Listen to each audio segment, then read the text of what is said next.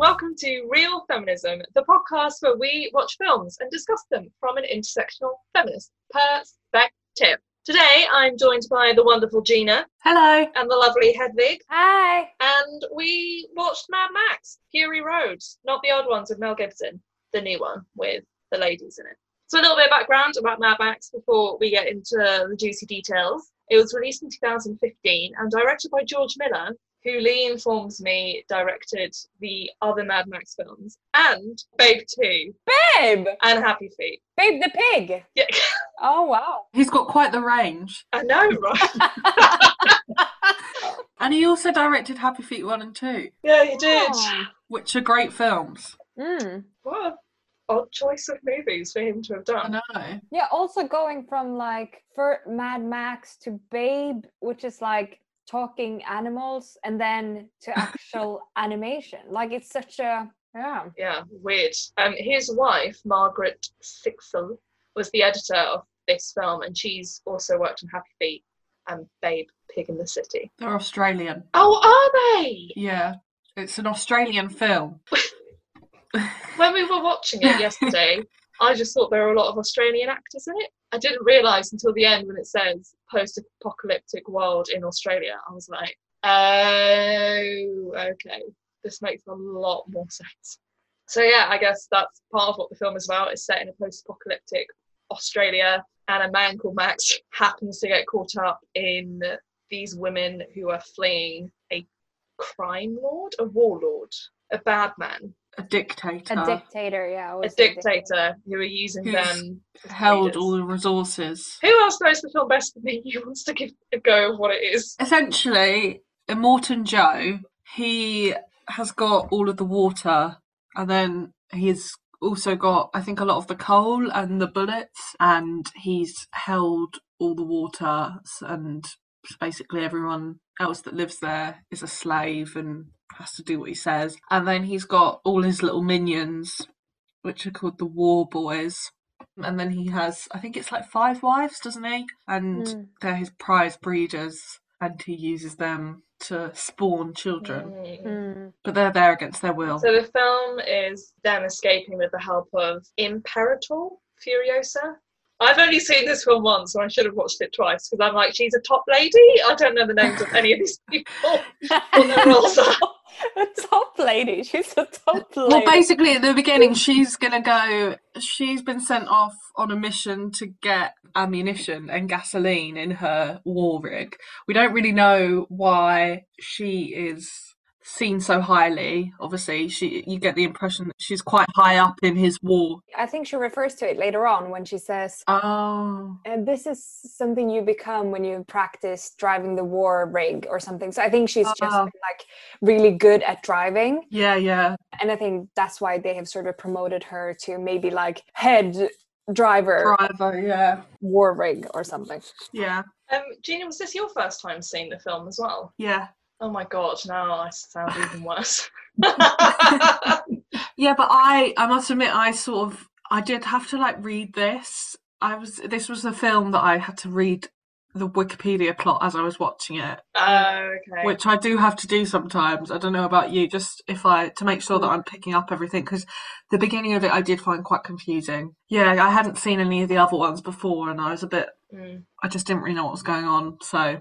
Is it ever explained why this world is as it is? I will divert to Lee, who has seen the other films. To the best of my knowledge, the first one isn't really post-apocalyptic. And then in the second one, it starts with news footage of the world ending, and it's like, it's now the post-apocalypse. Right. It never really explains why. The world just dies.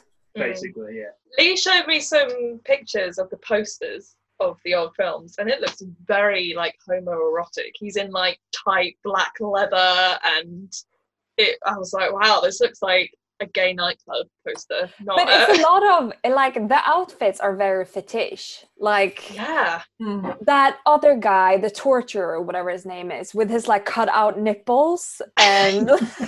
Oh my god, yes. Just found that so fascinating. He wears like a full-on suit, but he just cut out his nipple. Like, I did write down at one point that it felt very macho man, because they were all like, yeah, and I find it like being ironic that they're taking the piss out of like the macho-ness of these men, because it's so over the top. And then it also becomes, I feel like some of them are not necessarily macho, but rather queer in their ways. Like, I don't know. Because and how they all want to impress him. Yeah, exactly. It's very much pack mentality, isn't it? They don't. Yeah. No, definitely. So excitingly, there are, should I say, a lot of women in this film. We've got Furiosa, who's the top lady, as I very accurately said earlier. The splendid Angharad, played by Rosie Huntington-Whiteley, who's like the favourite wife of the bad guy.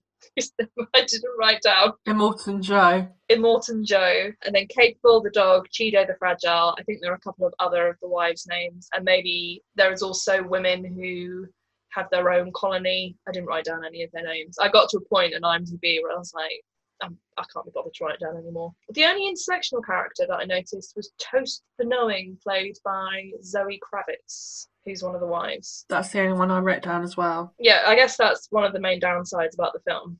There weren't many characters who weren't white. Although I guess because a lot of it is about the wives, I wonder whether he would have chosen wives who are whites, because that's still considered to be the best in society.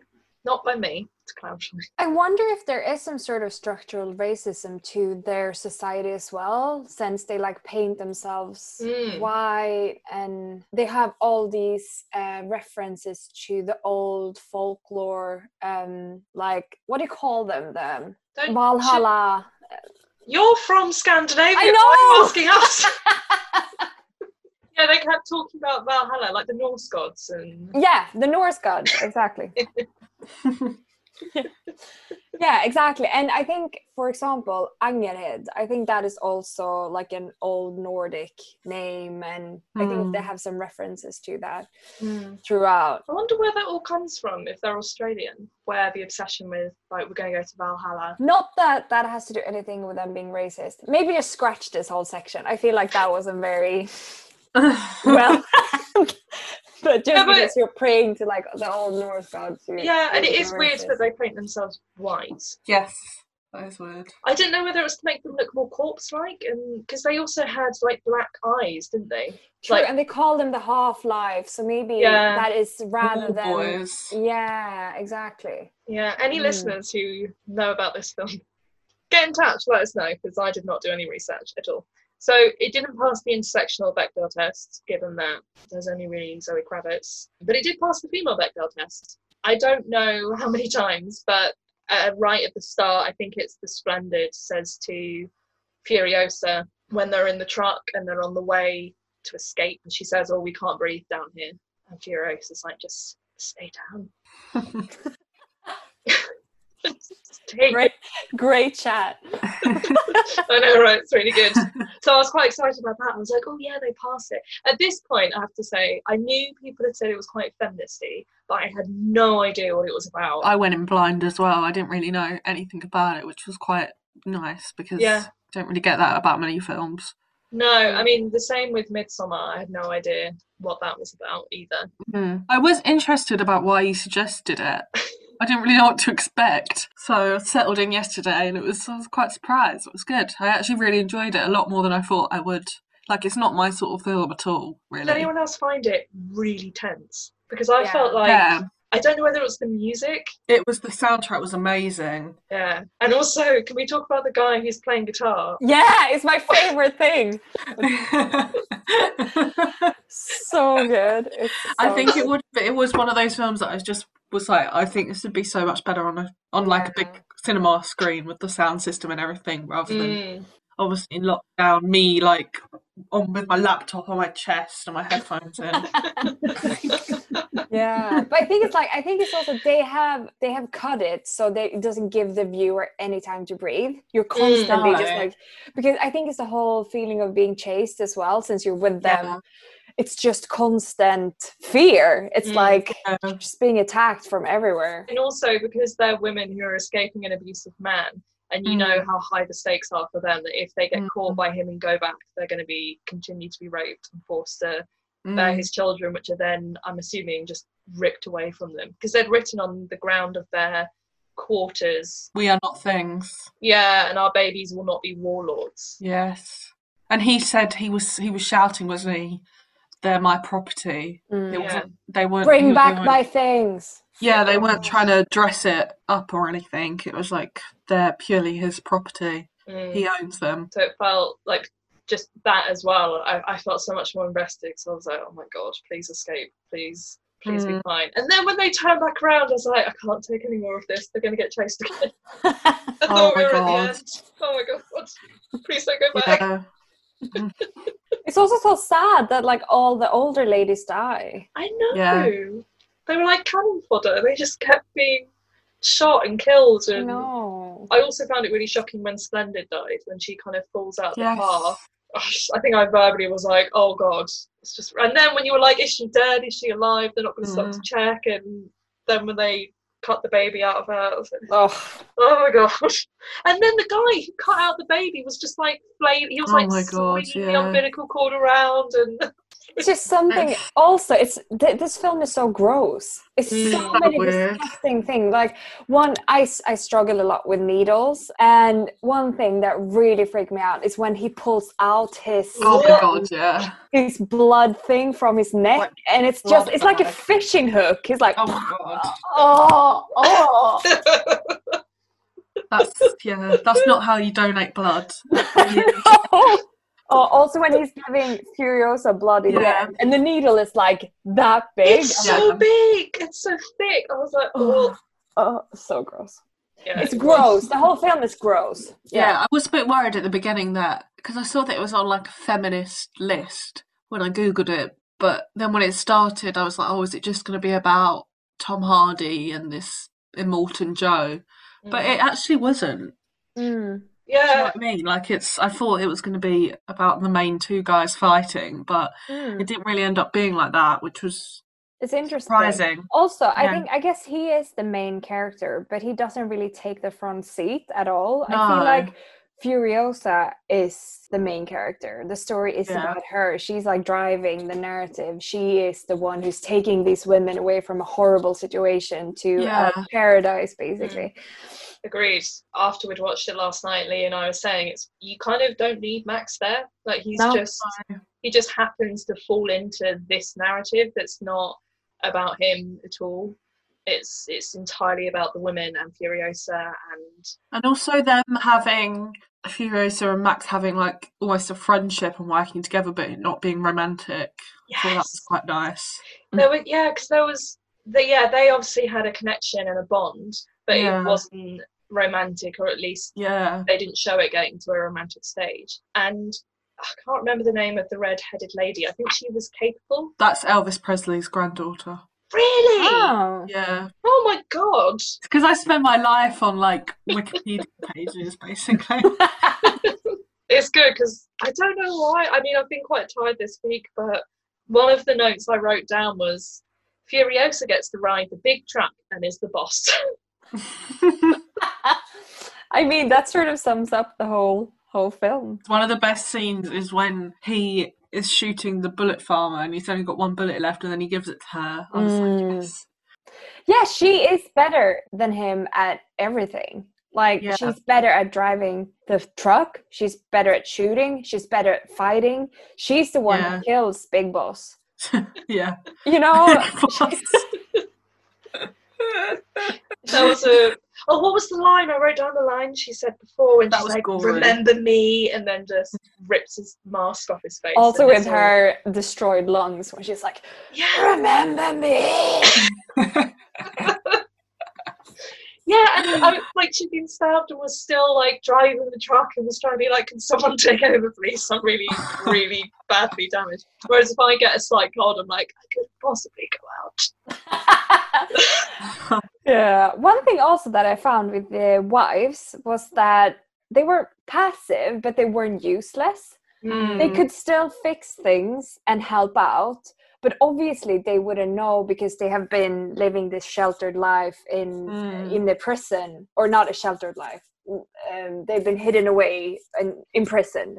Yeah. So obviously they wouldn't know how to fix an engine or drive a car, but still I felt like they still tried to help out and doing things, which was really nice. I was so surprised with them because they weren't, as you say, they weren't passive and they weren't meek. When Max and Furiosa are fighting, they're like pulling on his chain and trying to do stuff to help her. They're obviously like, we can't fight the way that you can, but we can do things to help. And like, they all try and help push the truck, and there's just all sorts of stuff they do. And I really liked that when Furiosa discovers the boy, Nux, when she discovers him, she goes to kill him, and Splendid's like, no, we promise no unnecessary killing. And I quite liked that she was standing up for stuff that she believed in, instead of them just sat back like, oh no, ah. They were like, no, don't kill him. And Splendid uses her body as a shield to protect Furiosa from Joe when he's about to shoot. That was a cool scene, yeah. And she like flings the door open, and is just there with her belly, like protecting Furiosa. Yeah. Going back to romance quickly, Capable, when she finds Nux in their truck, they seem to form what could be a romantic relationship. But I don't know about you guys, but I almost felt it was like a mother-son type thing. Because when she saw him, I was thinking, I wonder if she's seeing him as this could be my child one day. Because obviously they're a similar age, so it's not actually her child. It's definitely not like a sexualized thing, is it? No. It felt... leaves a lot for interpretation. Yeah, because it could be that she's like, oh my god, a pretty boy. This is so fascinating. Yeah. But it's pretty war boy. Pretty war boy. Ooh. All I've had is Joe. How exciting. But I didn't know whether, because they'd written on the ground, like, our babies will not be warlords. I felt very keenly that could be her child one day. Her child could be this boy who's following Joe, who believes in him and trusts him, and he shouldn't, because this guy's just using him as cannon fodder. He doesn't actually care about these boys, but these women have bred them and do care about them. So that's how I saw that. I have no idea what it was meant to be, but I like that in both with Furiosa and Max and Capable and Nux, they don't kiss. There's no like big romantic kissing, and I really liked that, because I feel like a lot of the time in films, that's if you have a male and a female character, that's what their relationship has to be about. There's no room for nuance. Yeah, definitely. Which there obviously is. It also felt like Furiosa and Max were equals. Yeah, they were on the same team all the time, and I mean, obviously they probably didn't trust each other when they first met. They tried to kill each other. So, I mean, so that was something that developed over time. But I felt like it was so nice because they supported each other constantly. And I mean, he would take a bullet for her and she would probably do the same for him. And it was just very sort of on the same playing field and very equal. Agreed. It felt like, because I think Max saw a kindred spirit in her, and that, again, I don't know the stories of the other films, but I think, because he says to her at some point, like, don't go down this path, it'll drive you mad, or whatever he says. So it felt like he was kind of seeing she could end up going down the same route I've gone down. Because I think, from what Lee's told me, and from the film, his family was killed and he wasn't able to save them, which is why he keeps seeing them. Is that why he kept seeing dead people? That was the only bit that I was like, I'm not sure if this is something, a callback from the previous films. I did like that you didn't have to have seen the previous films to have enjoyed the film. Yeah, me too. Although I do now really want to see the other films. Yeah, same. Just to see all of the leather clad. I kind of wish we saw more of the older women. They were such good characters, and I loved that when they all met, they just were so wary of the men, of Nux and Max, weren't they? And they were like, who are those men? Yeah. And the wives were like, they're okay, they're reliable. Do you guys feel like that's how it felt when a man came into a feminist space at like Verve or something like that? You'd be like, yes. Who is that man? Is he okay? That is true though. When he first came to the book club, I did feel like I needed to talk to him about it beforehand and be like, okay, you're going to be a space where it's just women, you need to behave properly, you need to listen. Not that, I mean, to be fair, by his own admission, he was like, I talk over people all the time. And I was like, well, you'll get told to not talk anymore. One thing that I thought about was the milk. You know, that room where all the women was wearing these breast pumps and they were expressing milk into big tanks of breast milk. I was trying to figure out if that was for babies or if that was for like everyone to drink. I think it's for the war boys. Oh. Yeah, that was one of the scenes that Lee was like, "You're missing it. Look at the screen. Look at the screen." I looked up and was like, "Oh, what? Why?" They were just like cows. They were just like cows. Oh. Yeah, it was so gross. Yeah, it's horrible. It's just so much in this. It's so dirty and gross and mechanical and weird. Yeah. Also, I'd forgotten about this until reading it in my book, but one of the wives is forced to wear a chastity belt. Oh yeah, and they cut it off, don't they? Yeah. And they wear a lot of white as well, don't they? Like the wives look very virginal, even though they aren't. The opposite. They're the opposite. So, with the chastity belt, that was worn by the blonde lady who also said that she was pregnant later on. Yeah. So maybe he's putting on chastity belts on the pregnant ones. Maybe. Yes.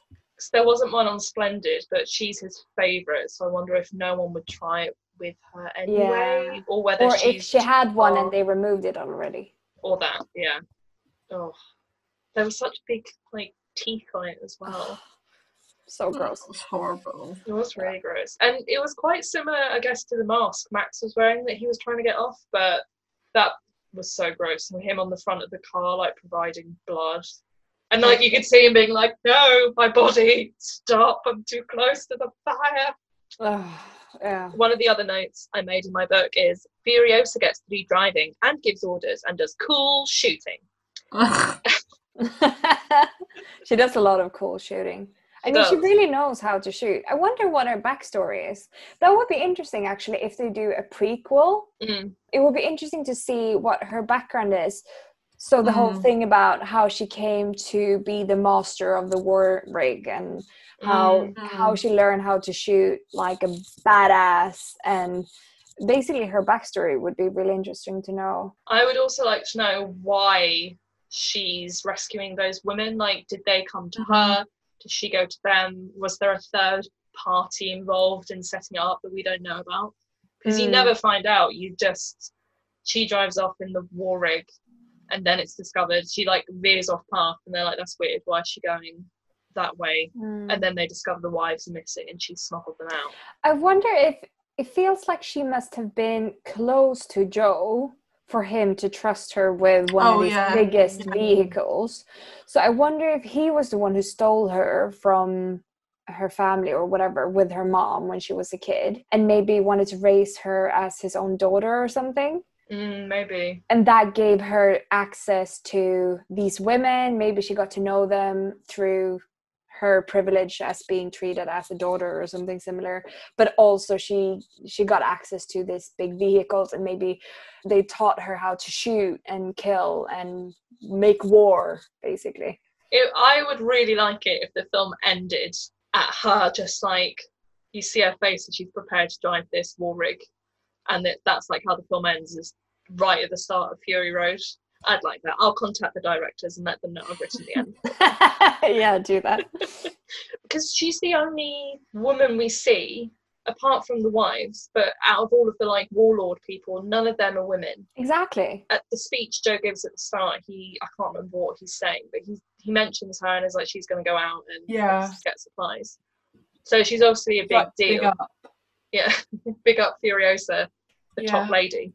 So yeah, I'd be really fascinated to know how she managed to do that when so many other men would want that position and that privilege and haven't got it. And whether she always planned to do something like that. Yeah, because she says something to Max. Doesn't she say I do this all the time or stuff like that? Yeah. I was really confused about that. I was like, has she smuggled out other wives? Yeah, that's what I was thinking. Or was that a joke?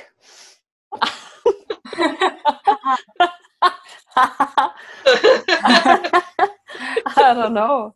Yeah, when this film comes out, we'll find out more. I would like that a lot. A couple of other things I wrote down about Furiosa is that she seems to get the last say with everything. So when they are trying to cross through the rock place with all of the motorbikes. The motorbike people. Jeez, people are going to be listening to this like, oh my god, they're called this, you idiot. Anyway, when she's in the rock place with the motorbike people and she's meant to she's meant to be delivering fuel, she says to Max, this is the plan, you need to do this. Yeah. When I call your name, what do I call you? He's like, oh, does it really matter? She's like, fine, when you hear fool, get into the car, drive. And I like that she's the one that tells him how to act. And again, later on, when he says, like, this is where you're going to find home, you need to go back to the Citadel and take it, she's the one that gets the final say. Like, although it was his idea, it's her decision what they should and shouldn't be doing. She's definitely in charge. No doubt. Yeah, which is nice, because it easily could have been he joins in and then just takes over, and she takes the back seat. He comes in and, like, saves the day. Yeah. Doesn't happen. He's obviously very useful, but as we said before, it feels like they're equals rather than. Actually, I feel like maybe she's above him, but it certainly doesn't feel like he's swooped in and saved the day. I mean, for a while, I was like, oh my god, who is this arsehole? He's about to drive this war rig and leave those women in the dirt. I know. I was like, what that the did fuck? upset me. I was like, I mean, I guess I don't know anything about this character because I haven't seen the other films. And he's obviously mentally very unwell because he's seeing his dead children and he's just escaped literally being a blood bag. But still, pick up those women. They're clearly vulnerable and desperate. Help them. Also, what was the purpose of the naked woman in the tower? Well, Max said that's a trap. Which naked woman in the tower? When they pull up to... It looks almost like... not a windmill, but more like a crane. And there's this naked woman that's like, help me. Oh, yeah. And then when Furiosa announces she like bounced out. So presumably it was a trap, I guess. Yes. Yeah, because I got that it was a bait, but I didn't understand what the bait was for. Yes, that's what he says, it's bait. So lure them in and steal supplies. So that's how they get supplies then. Yeah. Although, how often do people just drive past that area? And then, given that he was just going to leave those women in the desert on their own, how many would stop to help? Yeah. Or maybe the fact that she's naked would be exciting enough, and they'd be like, "Ooh, a naked lady." Haven't seen one of them for a while. I'll stop and have a look. Well, I was thinking more like more nefarious, horrible things. I don't know, like just picturing the war boys and. I can just imagine them being like, well, this one's not property. I feel the war boys are very asexual, though. And they are very much boys as well. They really felt quite boyish, like how excited they were for war. And it felt like they only dreamt and lived war. And that was their big mission in life and the purpose of them even being alive. And I guess that's what Joe had taught them since they were babies as well. It's quite sad, really. Very sad. Poor boys. But one thing I thought about as well is that in the beginning of this film, you know, when we talked about it feeling macho and it's going to be a macho man film. Macho man. Yeah. And I also thought about that when the first time we see the wives and they're standing with the water and like cleaning themselves. And I was like, oh, such a male gaze. They're here being like all wet and, you know, in their like see-through outfits. And I was like, oh, fuck's sake, I can't be arsed. But that was a trap because that's not at all how it played out. Like they were badass, but I think it was just a weird first image I felt of these women because maybe that was the thing. Maybe they wanted the viewer to perceive them as this sort of stereotypical, weak, very passive female characters, and then you get proven because they're not damsels in distress, are they? They're like the opposite. Exactly. This horrible thing has happened to them. Like they have just basically just been repeatedly raped. Yeah, I quite liked that because initially when we first saw Splendid, I thought she was wearing a top and a skirt. But then I realised that actually her dress is see-through, but it's clinging just to her stomach because that's obviously the biggest part of her body. And you can just really see like her stomach and the skin of her stomach. And it made that the focus rather than like her breasts or something, which I found quite interesting. But yeah, they were almost like goddess, like frolicking in the water, and then we're like, there's a man, what do you want?